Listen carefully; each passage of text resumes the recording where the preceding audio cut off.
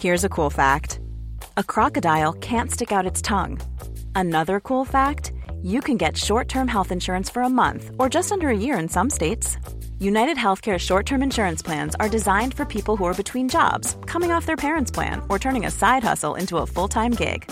Underwritten by Golden Rule Insurance Company, they offer flexible, budget-friendly coverage with access to a nationwide network of doctors and hospitals. Get more cool facts about United Healthcare short-term plans at uh1.com. Hey everyone, and welcome back to Alpha Chat, the business and economics podcast of the Financial Times. I'm Cardiff Garcia. A quick but important announcement before we start the show, one that we're really excited about. We are soon going to be launching a new long-form only podcast to accompany Alpha Chat. And one of the reasons we're doing this is because the two most common kinds of feedback that we've been receiving from listeners of Alpha Chat directly contradict each other. So on the one hand, people really seem to like the deep and very long chat of nearly an hour that we had with Joe Stiglitz, and they wanted more like that. But on the other hand, a lot of people also started telling us that they found Alpha Chat just a bit too long. So we've decided to spin off a podcast for the longer, wonkier conversations about business and economics. We're going to call it Alpha Chatterbox. We hope you like it. And Alpha Chat itself, the podcast you're now listening to, will be closer to 30 or 40 minutes rather than an hour from here on out. And it'll continue to include timely, punchy, newsy, but hopefully well-informed segments. And speaking of those segments, let's talk about today's show.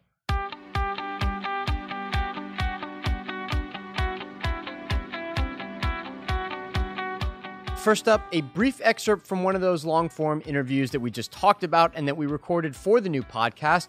It was a really fantastic 90-minute chat with Martin Wolf, the FT's chief economics commentator, who's just finished a new afterword for his book, The Shifts and the Shocks, that came out last year, and we're going to play a couple of clips from that discussion. Next, a quick chat with FT reporter David Crow about how comments from Hillary Clinton pledging to crack down on the cost of prescription drugs if she becomes president sent biotech stocks plunging earlier this week.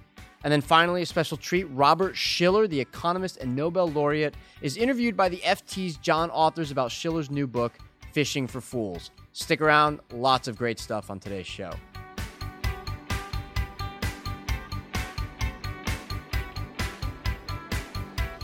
And in the first segment, a couple of clips from our long chat with Martin Wolf, the entirety of which we'll be releasing soon. In this first bit, I asked Martin about his personal history and the values that guide his writing on economics and finance. Here it is. So we're going to talk about some very dense themes from finance and economics.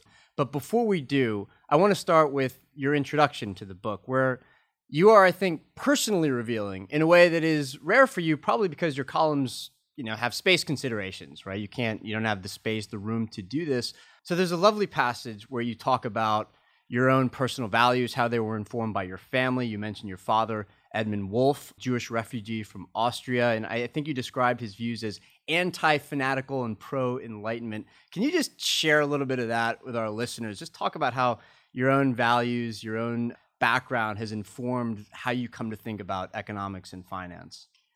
Yes, that's difficult to do briefly. But first, I've always tried in my columns, I don't know whether this is right or wrong, but it's the way I think the job should be done, not to make them about me, to make them about the analysis. Because if you're writing columns over the years, you don't want people to believe what you're saying because it's you. Authority is, I think, worthless.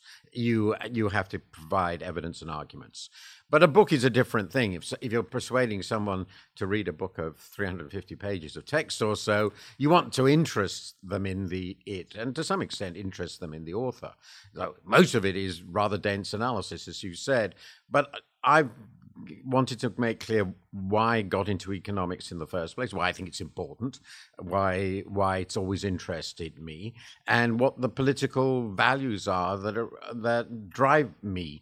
And as you noted, there are two or three absolutely central elements. First, I am directly, as it were, the child of the Depression and the Second World War and the disasters that went with that.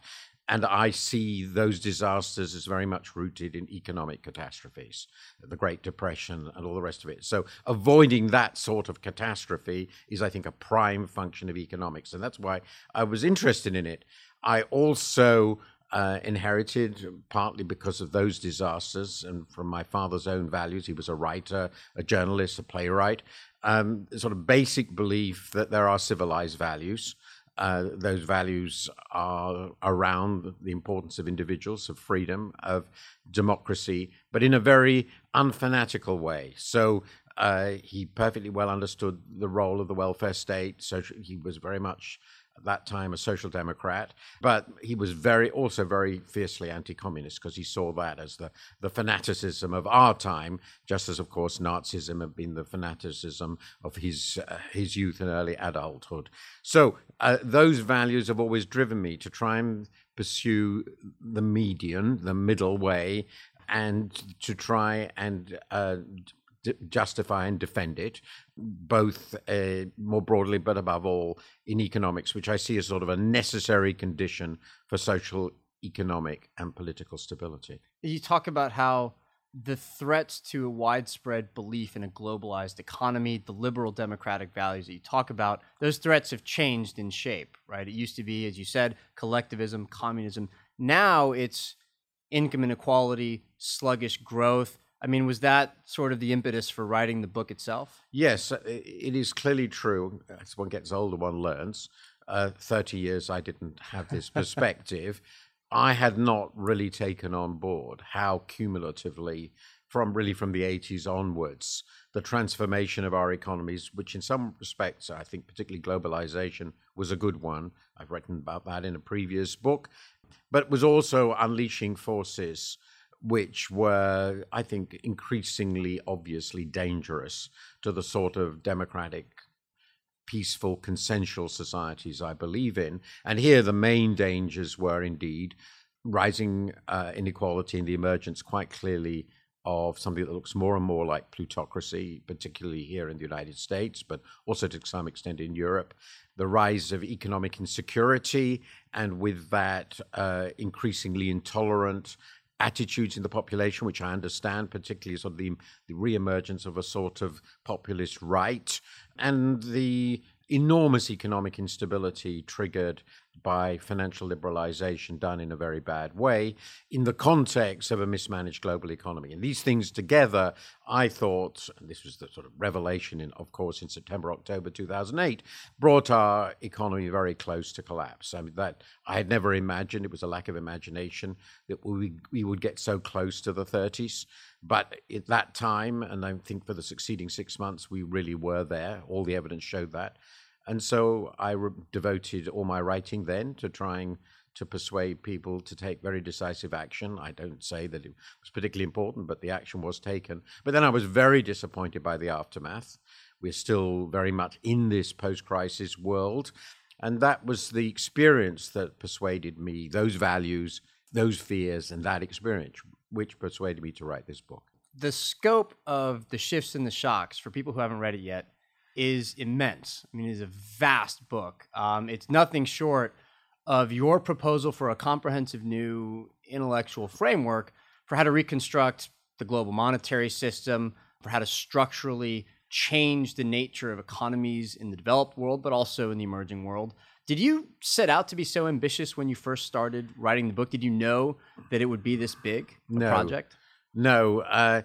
What is now the first half, which is the account of the crisis and why it happened, was really where I started. And in a way, that was for me to explain to myself why I missed so much. There are, I think, one or two economists who got little bits of it. I don't think anyone got it all, though some people whom I admire and respect got quite close to it. But I felt that I understood some of it, but there were some very important things I hadn't understood. And the thing that I felt that I'd failed most to understand is how the macroeconomic forces, big forces of savings, investment, trade, the balance of payments, interact with money and finance. That's something that I think it became missing in economics. So I had to study that. So that's what I planned to start with, to have an explanation of why this happened. But then as I read more and thought more, I became more and more, and talked to more people, I became more and more dissatisfied with the system we have, and became increasingly convinced that it's only a matter of time before new and huge, possibly even bigger crises emerge. So I thought it was very, very important to start discussing serious reforms at all levels. I actually feel that the book is only partway through this program, but at least I felt I had to put down for people some sense that they should not be satisfied with where we are, and they should recognize that we operate an inordinately fragile system, which is basically more or less designed to fail. Hey, listeners, it's Cardiff speaking to you directly again. This next clip, the second clip with Martin, is about his new afterword to the book, The Shifts and the Shocks, which was published at the end of last year. You should know that it's quite wonky and geared towards people with an economics background, so if that's not really your thing, you might want to fast forward 6 minutes to get to the next segment. Here's the clip. You make the point that people tend to view the recoveries in the US and the UK sometimes through essentially rose-tinted glasses, that they see lower unemployment, obviously, than in the rest of Europe, and that they might conclude that, well, some of the policies that were employed there seem to have worked. Your point is that actually, if you look at the growth in living standards, that has still disappointed. And one of the reasons that we see the low unemployment is not because those economies are so strong, but because productivity growth has been so low. That if productivity growth had been, closer to its historical averages, that unemployment would have been a lot higher. And here's what you write. I want to quote something that you wrote there. Here's what you write about productivity growth and specifically weak demand. You say, weak demand caused weak supply as a result of low investment, and weak growth caused weak demand. Again, principally as a result of the weakness of investment. This then was a vicious circle. This is, I think, something that Larry Summers, I think, called this like a reverse Say's law. Say's law being the idea that if there's supply side growth, then the demand will show up magically or mysteriously or whatever. This is the exact opposite, is that weak demand leads to weaker potential growth, weaker supply. How big a problem is this, and what do we do about it? I have a strong suspicion, though it goes very much against the way economists think about the cycle. It brings me back to sort of the way we used to think when I started economics in the 60s, that this is very, very important. There is a sort of, economists like to think there is this supply potential, which is sort of God-given, as it were. Given by, it's just out the laws there. Of the universe. There's a supply potential which is growing, and demand policy is just cyclical, and it's about making sure that, because it's obviously very wasteful otherwise, that demand goes close to supply. But actually, this is a point Paul Krugman makes, but it's a more general point.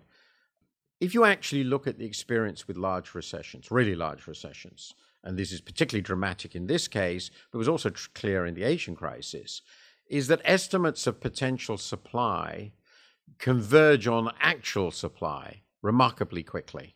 So if you looked at the estimates of potential supply that were being produced by the IMF back in 2006 or 7, or any such institution, the OECD, for example, they assumed quite recently that potential supply would go on growing as it did before, as it had done, actually, as I've shown in my various articles, for decades and decades. And then that was a reasonable assumption. Now, in most of our countries, actual supply is about a sixth, roughly a sixth below its pre-crisis trend, which is an enormous shortfall. And lo and behold, not surprisingly, because, as I've said, given that actual potential supply is always assumed to be close to actual supply, we've now decided that potential supply is also pretty close to a sixth, a little bit better, but pretty close to a sixth less than we thought before.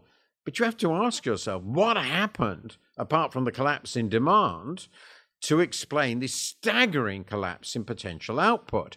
There are only two explanations for that. For some reason that had nothing whatsoever to do with the crisis, innovation, ideas, product, just died. Well, that seems incredibly implausible. It seems if it happened after 2007-8, surely it happened because of it. It must have been.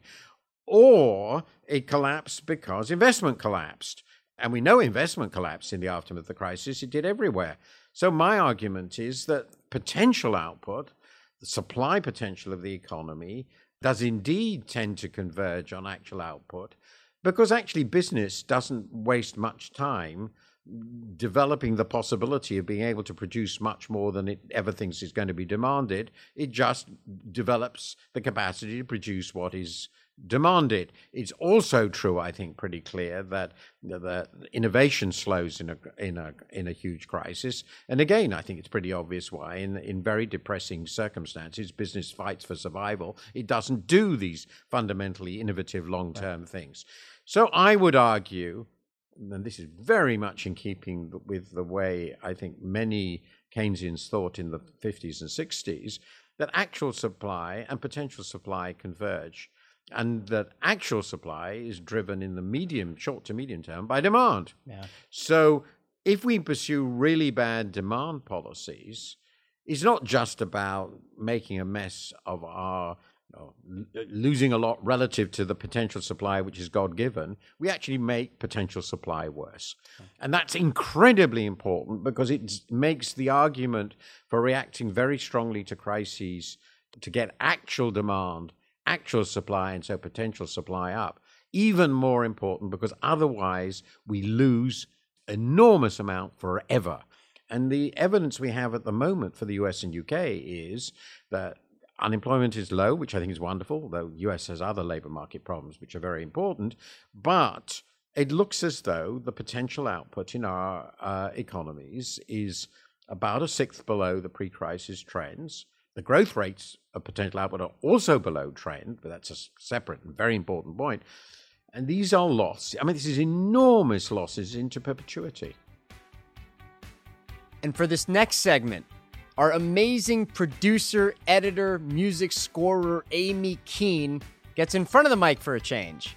She interviews the FT's reporter, David Crow, about Hillary Clinton's comments earlier this week, pledging to crack down on the cost of prescription drugs, which sent biotech stocks stumbling. We want companies to get a fair return. That's the way our system works. There's no excuse from going from $13.50 to $750 for one pill. Earlier this week, Hillary Clinton, the Democratic frontrunner in the race for the White House, vowed to crack down on the growing cost of prescription drugs and out-of-pocket medical expenses in the United States. Biotech stocks plunged on this news. I'm Amy Keene, and joining me in the FT's New York studio is David Crow, senior U.S. business correspondent. David, thanks for joining me. Thanks for having me. So, David, you've got a great analysis piece on FT.com about policy intervention into the drug pricing debate in the U.S. Can you just explain what happened this week? So, Hillary went on to the talk shows on Sunday and she foreshadowed the fact that she was going to make a big intervention on drug pricing this week, and she did that on Tuesday. What was happening at the same time was a company called Turing Pharmaceuticals had bought a drug called Daraprim, which is typically given to very sick cancer and AIDS patients that have a sort of a destabilized immune system to stop them getting a type of parasitic infection. Anyway, Turing bought this drug, which used to cost $13.50, and it jacked up the price to $750. And the media got hold of this and reported on that over the weekend. And Hillary did a tweet on Monday morning saying price gouging like this has to stop and I'll unveil a plan tomorrow.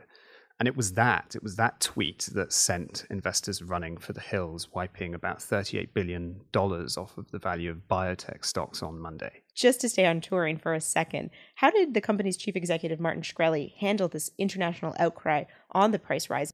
Well, Martin Shkreli is no stranger to controversy. He quickly did a tour of US television shows to defend the price hike, but he put a lot of people's backs up. He was smirking in a lot of the interviews. He was clearly having a lot of fun, and he wasn't really listening to the arguments of those patients who are going to be sort of paupered by the decision. And from there, it has really spiraled out of control. He has become the sort of hate figure, if you like, on Twitter globally, with people reporting on this from around the world. And on Tuesday night, it obviously became a bit too much for him. He went on to the nightly news show and said that he was going to cut the price. He didn't explain by how much, and he still said he was going to turn a profit. So we don't really know where the drug will end up settling. And then for someone so publicity hungry, he did something very odd. He effectively turned off his Twitter. He blocked people from following him. It's a protected account now. It's a protected account. The big joke going around among my contacts today is that he's going to charge $750 a tweet for people to read his utterances. So in all of this, how have the pharmaceutical companies responded? Well, the pharmaceutical companies are sort of quite angry at Martin Shkreli, but they argue that there still needs to be high pricing for innovative drugs. You know, there still needs to be a reward for drugs that turn cancer from a life-threatening illness to a chronic illness. And if someone comes along with that drug, they should be rewarded. And so they're sort of, I think that they're edging towards what's going to have to be a grand bargain, where this sort of price gouging, where you take a drug that's relatively cheap, that's old, that's off patent, and you jack up the price overnight, they'll need to find a way of stopping that if they're going to create the headroom in the system to really reward the science and the innovation that unearths those drugs that will save and alter lives. Mrs. Clinton is not the only candidate to be critical of drug prices. Bernie Sanders has come out as one of her fellow competitors in the Democratic race. What do you think is the viability of whether it's Mrs. Clinton's plan or another candidate's plan? I think Hillary's plan has been knocking around for some years now. It's sort of taken off of the peg of a Democrat think tank. And, you know, there's some interesting ideas in there, a $250 a month cap on out-of-pocket expenses for chronically ill patients, and a sort of rule that pharmaceutical companies have to spend more money on research and development rather than commercials. Anyone that lives in the US knows that the television is wall-to-wall pharmaceutical commercials these days. But a lot of this won't see the light of day. Hillary is a presumptive frontrunner and by no means a shoo-in. And there's several elections before she gets the keys to the White House and then a sort of a gridlocked Washington. But what it has done is it has brought to the fore the fact that there is already tension in the system, that those who pay for drugs, that's the employers and the health insurers, are already saying this is getting out of hand, we can't afford it, and we have to find ways of driving down the cost. And that, regardless of who ends up in the White House, is a dynamic that is not going to go away anytime soon. Well, thank you so much for joining me. And you can read David's article at ft.com/companies. Thank you, David. That was from our FT News podcast. Thanks, Amy. And finally, the FT's chief investment commentator, John Authers, sits down with Robert Shiller, who came to our New York studios for an interview about his new book, Fishing for Fools, co-authored with George Akerlof. Hello, I'm John Authers, the senior investment commentator here at the FT, and I'm going to be interviewing a figure who I know causes very great interest for many of our listeners, Professor Robert Shiller of Yale University. Obviously very famous and indeed a Nobel laureate for his work on bubbles. He has now recently published a book jointly with another economics laureate, George Akerlof, called Fishing for Fools. Both those words spelt with a PH, not an F, which appears to be really a fascinating and quite radical criticism of free markets. Professor Shiller, thanks very much for joining me. My pleasure. Let's start. Could you define for me what you mean in this book, what you and George Akerlof in this book mean by the word fishing with a PH? Phishing is about a 20-year-old word, came in with the internet, and it refers to a kind of scam to get you to reveal personal information. It's an example of manipulation and deception, but we want to use the term more broadly or metaphorically, because I think people are so well aware of this computer phishing for a broader form of manipulation and deception that is not so easily apparent. That leads on, many of us are fools with a PH, i.e. we are prone to be fished. Take me through the concept of the fishing equilibrium, which seems to be central to this book. The idea is that most accounts of manipulators or deceivers are moralizing as if the cause of this was some lapse in moral fiber. That may sometimes be the cause, but more generally, it's really part of an equilibrium that is hard for individuals to deviate from because everybody else is doing it, or your competitors are doing some kind of manipulation or deception. Many firms operate under tight profit margins. You, as the manager of a company, feel a responsibility to your employees, your shareholders, so you wouldn't squander an opportunity to fish if it's not obviously illegal and if others are doing it anyway. So a fishing equilibrium comes when everybody has got away with as much manipulation as they can get away with. Well, I might put it a little differently. Yeah, that's right. But it's also that a fishing equilibrium is a sequence of equilibria as the technology improves. Everyone is experimenting with fishing, and they'll hit upon something. They may not understand why it works. So, for example, you are a manufacturer of pastries, okay? Right. Well, let's talk about Cinnabon. Yes, the first example in your Cinnabon, yes. I thought maybe we shouldn't single them out because we're not claiming they're evil people. Right. They're very successful. That's what happens. They have something like 900 outlets all over the world. So they're a successful company. But all they make is cinnamon buns. I could instruct you to go and make cinnamon buns, and I'm sure they would come out fine. Yes. So it sounds like, what is it? That may not be quite true, but there are many people you could instruct on that, yes. But there's something they're doing which may be subtle. We think that one thing that they're doing is being very careful about location and aroma. So they put them in airports, for example, right where you're sitting. You might be waiting for a flight. It may be delayed. You know what kind of mood that puts you in. And so they've discovered that kind of location works. And baking them on the premises so people can smell it. It's a way of creating demand that wasn't there before. Now, if you were selecting your environment, you wouldn't say, I want to have cinnamon bun odors thrust in my face right at my weakest moment. But that's exactly what the free market system does. And it's an equilibrium.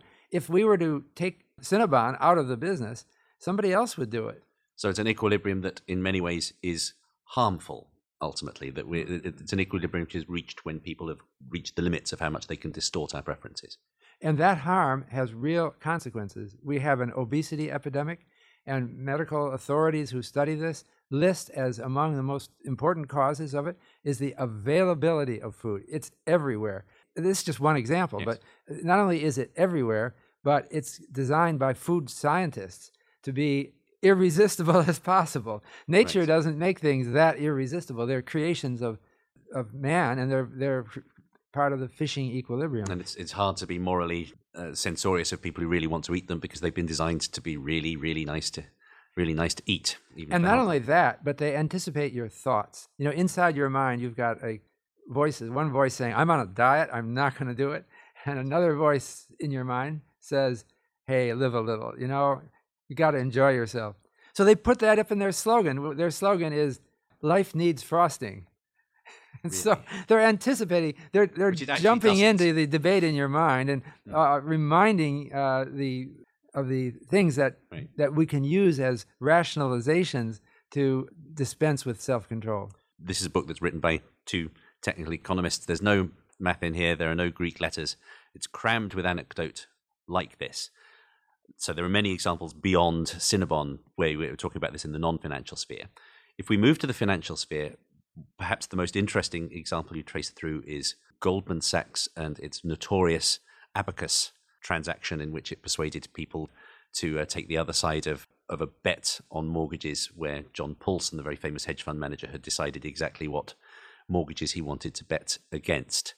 How does your theory of fishing equilibrium, how does the notion of fishing for fools fit what happened there, and how does it inform how we should have responded? This is an example of a informational fool rather than a psychological fool.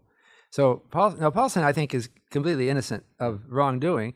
He merely went to Goldman with a list of securities that he thought were going to blow up. Okay, right. They had a chance of losing all of their value or a substantial part of it, and the market didn't seem aware of that. So he said, "I would like to short these somehow." So Goldman apparently, now I'm not going to judge the case. I think it was a settlement.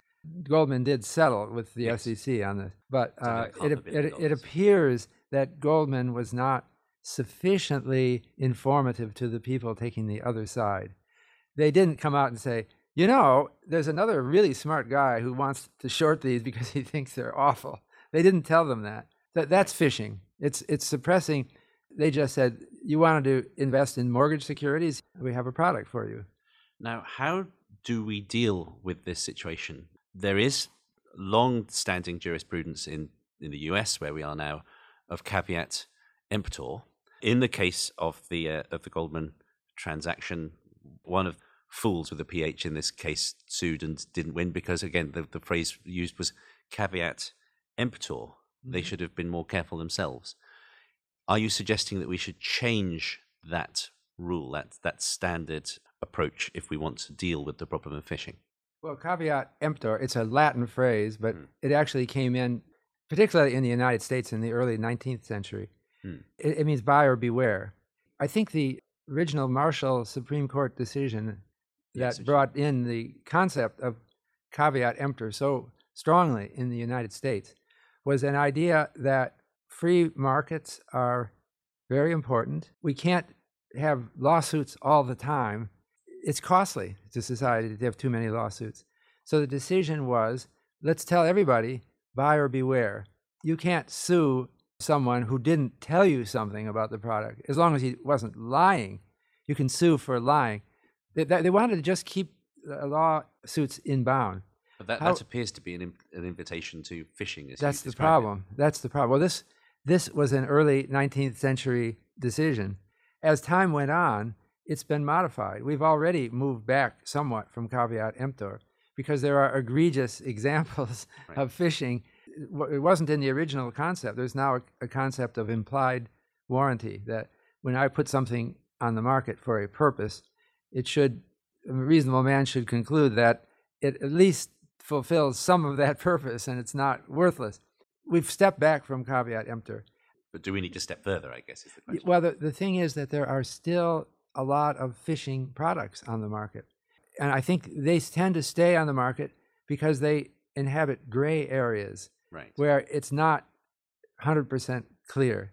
So one example is the example of a drug called Airborne that was sold to the general public with the admonition, take this before you board an airplane and it will prevent you from catching a cold or the flu on the airplane. Then the Center for Science in the Public Interest demanded proof from them that it would have any such effect because they look at the ingredients and it's a bunch of vitamins and herbs. Where's the evidence? And they had no evidence. So they were forced to take that off. But they weren't forced to shut down because their product is safe. It contains vitamins, which might be good for some people, it's good. But they can't lie about it. Well, and then they have to tone down their lie. They aren't actually lying, but if you read their package, it shows a picture of a man sniffling, something like that. It suggests, and they continue the business. The reason why I bring up that example is I think it is subtle, that it's costly to deal with phishing for a government regulator. No. And so maybe what we need is a bigger budget for regulators. As the society gets more affluent, we'll have higher standards for preventing phishing. So this, obviously, we begin to enter very interesting political terrain here. Plainly, you've nailed here what appears to be a very serious problem with free markets, which particularly in this country, many politicians take as a given that free markets are good. There's one fascinating quote that you include here from the Supreme Court Justice Benjamin Cardozo from 1889, when he said, "We do not demand absolute community as under socialism, for that runs counter to the incentivization of economic action." And then in the voices of yourself and George Akerlof say, "We would say there must be a moral community, and within that a free market of individual action. That moral community can push back against phishing." What does that imply for political society? Where do we draw the limits? How far can a government go in overriding a free market decision?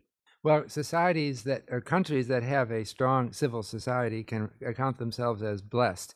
Right. These are people, they take interest in what's happening in society, and they consider the government as replaceable anytime when they're not doing well. And we will vote, and we will attend meetings, and we will keep up on information. It's a difficult question for political scientists to ascertain why is civil society stronger in some countries than others. It is a reminder that the alternative to vulgar capitalism is there's another alternative besides socialism, which is an extreme form of government management. Is this a third way with a capital T and a capital W, or what are we talking well, about? We didn't give it a name like that. We think that we already have indications of this way. We give many examples in the book of government actions that they seem to take the form of a social movement. There is someone probably from outside the government, well, not necessarily, but someone who speaks up about a problem, writes a book about it, writes scientific research that demonstrates the problem, is noisy about it. People start talking. It eventually changes. Like, for example, the Food and Drug Administration in the United States was set up in 1906. But there were champions of this, people who were not for profit. They were doing this out of moral purpose. So we talk about Harvey Washington Wiley, who was actually an employee at the Department of Agriculture, but he did some experiments that demonstrated the unsafety of food dramatically and got publicity for them. And then that created a system of government testing of foods and drugs for safety, which was an enormous step forward. And which eventually, as you detail, helped in the battle against big tobacco another half century after that, which is another classic example of phishing. Tobacco industry back then was publishing ads that were deliberately designed to confuse. So, for example, while there were scientists, sincere scientists, pointing out the dangers of tobacco, they managed to find some other scientists who would take the other side and would say that it's all doubtful. And they seemed to be motivated by, I don't know what, money or... but they got publicity. This is how phishing takes place, informationally. They blasted forth this information from people that were sympathetic to tobacco. You mentioned early on that there are two basic forms of phishing. Informational phishing, which I guess is what George Akerlof has made his reputation about, that eliminating information asymmetries, making sure people are informed. You can see there are ways regulators and governments can help deal with informational phishing. What about psychological phishing there? You're preying on natural human weaknesses that we all have. You're preying on errors of cognition that we all have. How does one combat psychological phishing while still keeping the many benefits that we all agree there are in having a market mechanism? Well, we like to have an optimistic tone for our book. And I don't know that we can completely deal with it, but we can. There are things like you put taxes on alcoholic beverages. That's an old idea. It used to be done for revenue. Then it became thought of as a sin tax or something trying to encourage people not to drink so much. But taxes on alcoholic beverages, at least in the United States, have gotten rather low. They're not really, we could just raise them. Now, that might not be the ideal thing to do, but we've made a lot of progress in dealing with alcohol. There's an organization called Mothers Against Drunk Drivers. That's MAD. We've managed to put strict laws on drunk driving. There was the Ad Council. Now, this is a business organization in the United States, launched a public interest ad campaign for what's called the designated driver. It modeled behavior for them. Most ads are modeling drinking or other because they profit from that. But we give credit to the Ad Council for modeling that behavior, and it has worked. People really do that. So in terms of, there was a famous book a few years ago by Cass Sunstein and Richard Thaler called Nudge, the idea that government can we can give people freedom to smoke and drink if that's what they really want to do, but you can nudge them away from doing these bad things for themselves. Is that the kind of idea you have for attacking psychological phishing, is governments nudge people away from their bad habits? Well, I love the Sunstein-Thaler book, Nudge. I assign it to my class, actually.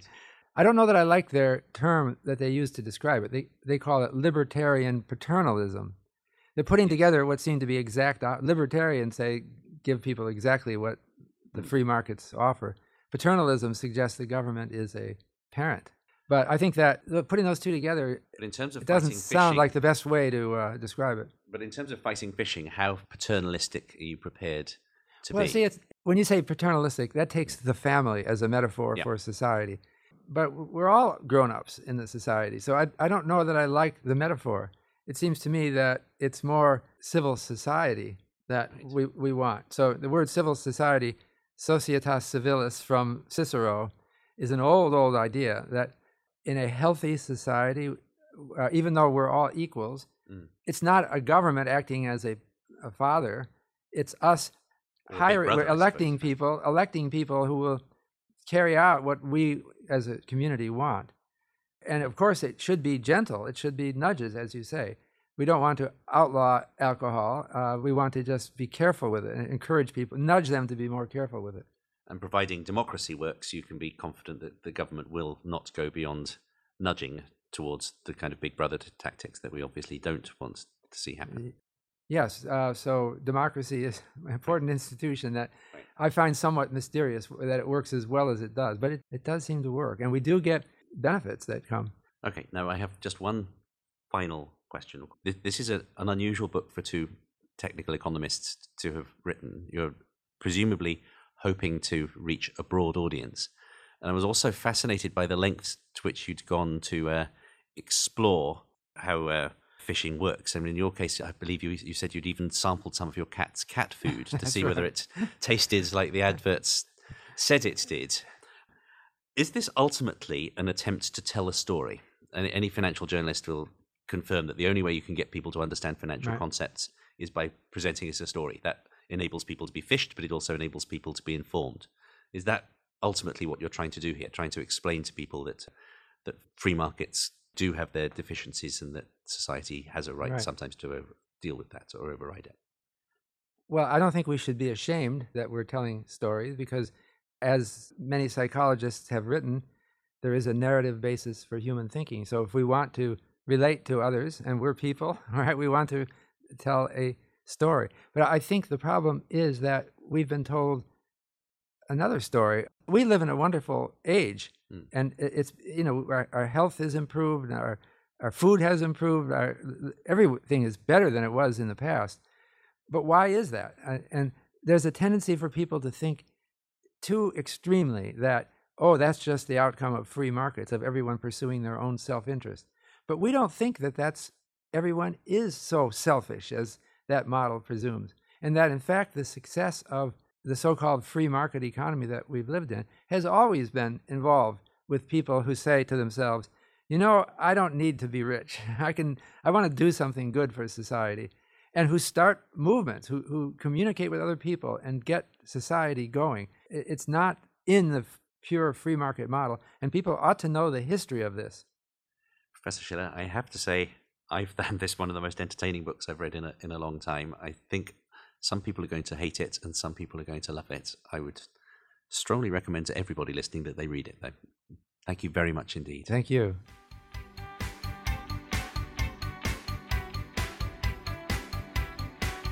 And in today's follow-up segment, Amelia Mahasuk is here to tell us all the ways in which we can do things better. She's half ombudsman, half genial colleague. Amelia, how are you? And friend. And friend, of course, and friend of mine and of Alpha Chat. Okay, so last week's episode, what stood out? So I thought the Internet Stars segment was fantastic. I really enjoyed it. For a lot of thought. One thing I would say about it is normally I'm giving you a hard time about bringing economic theory to the real world. And in this case, I would say it would have been nice to have some economic theory brought to the rise of the Internet Stars. The other way around, you mean? Yeah, I thought it was really, really interesting. And I'm just wondering whether much of what's going on is more, like everything on the internet, and then eventually gravity catches up or economic theory catches up, just like the wave of bloggers, a decade ago, and eventually they couldn't pay for the lifestyle they'd become used to with their blogging efforts, and the advertising fell away and the clicks weren't there and gradually became corporatized. I'd be curious, I'd love to hear a follow-up segment on what happens next with this sort of rise of platforms for video. Yeah, that's a great idea. And I also wonder if eventually we'll have a better sense of what the numbers actually are. So right now, this is, I think, heavily anecdotal driven, right? So you have these new YouTube stars who are being spotted by these talent agencies, and now they're making movies and all these other kinds of things. But is it a story that will stay within its kind of narrow framework, or is it something that's going to be a much bigger phenomenon? It's actually a great point. I don't actually know the answers to those questions, but maybe that's worth coming back to again in the future. Right. Well, maybe when you become the video star next, we can test you. We can ask you about the economics of all of that. Some of those guys had 21 million viewers. Does the FT make any videos that have 21 million views? It's waiting for you. Little by little, we'll start chipping away at it. Waiting for you and Martin Wolf. Okay. Yeah, I had a lot of fun with that segment, too. I thought Shannon and Hannah did a great job on the piece. And it's a fascinating trend, especially if it's one that ends up taking off. Yeah, definitely worth watching. And what did you think about the final segment on the Fed's decision? Again, a bit wonky. I like most of our economic theory segments. I was really interested in what Matt Klein was saying about inflation and does it matter? Right. Does it matter whether it ticks up or down? And I was thinking, okay, does that matter to me? How does that affect me? How does that affect you? Does that mean we should look forward to a pay rise next year, but at the same time, cost of living will go up? Will it? Where are the kind of levers Yeah, so this is something that's sort of constantly being relitigated by central bankers, is the extent to which monetary policy actually does influence inflation, and also the relationship between economic growth on the one hand and inflation on the other hand. It's something that was thought to be understood quite well for a very long period of time, right? So Matt's point for our listeners was that, well, if the economy is chugging along quite nicely, if unemployment is going down, if growth, as it was in the second quarter, seems pretty healthy, why not raise rates? Because keeping rates low, it doesn't really seem to be solving any particular problem. Maybe inflation just doesn't matter. The other side of that argument could be, right, I'm not going to make that case here, but it could be, well, okay, but if the policy we're using now has kept inflation low and we have decent growth, why mess with that? We've just come out of this insanely severe, damaging financial crisis and recession. It's been years since we've been at a place where unemployment was this low and close to the point where we would consider to be healthy or acceptable, and yet wages aren't growing and other parts of the labor market are still structurally damaged as far as we can tell. So why not just leave rates in place, especially since inflation itself is totally under control? It's not threatening. A lot of uncertainty throughout the world. So why mess with it if it's working? Those are two totally plausible, totally reasonable sides to that debate. Maybe what we could have done better was to have said what I just now said in the follow-up segment, but said it during the actual segment. I was also a bit, in hindsight, whiny about this because we've been talking about the Fed for so long and so many other people have done it. I was a little bit anxious to get the heck out of that segment. Amelia Mahasik, always a pleasure. We'll see you back here next week. Thank you, Carter. And that's all the time we have for today's show. Again, we really encourage you to call us at 917-551-5012, or you can email us at alphachat@ft.com. Finally, you can tweet me at Cardiff Garcia. We're really looking forward to launching this second podcast. So if you've got ideas for it, if there's anybody that you want to hear from, somebody that you'd like us to sit down with, tell us about it. Tell us who it is. We always want to hear from you. And as you can see, we take your feedback seriously. It's because of your feedback that we're launching Alpha Chatterbox. So thank you for that. And please keep it coming. This podcast is produced and edited by Amy Keene. This is her podcast. And once again, we are just talking in it. Thanks so much, Amy. And thanks to our listeners. And we'll see you here again next Friday for another episode of Alpha Chat.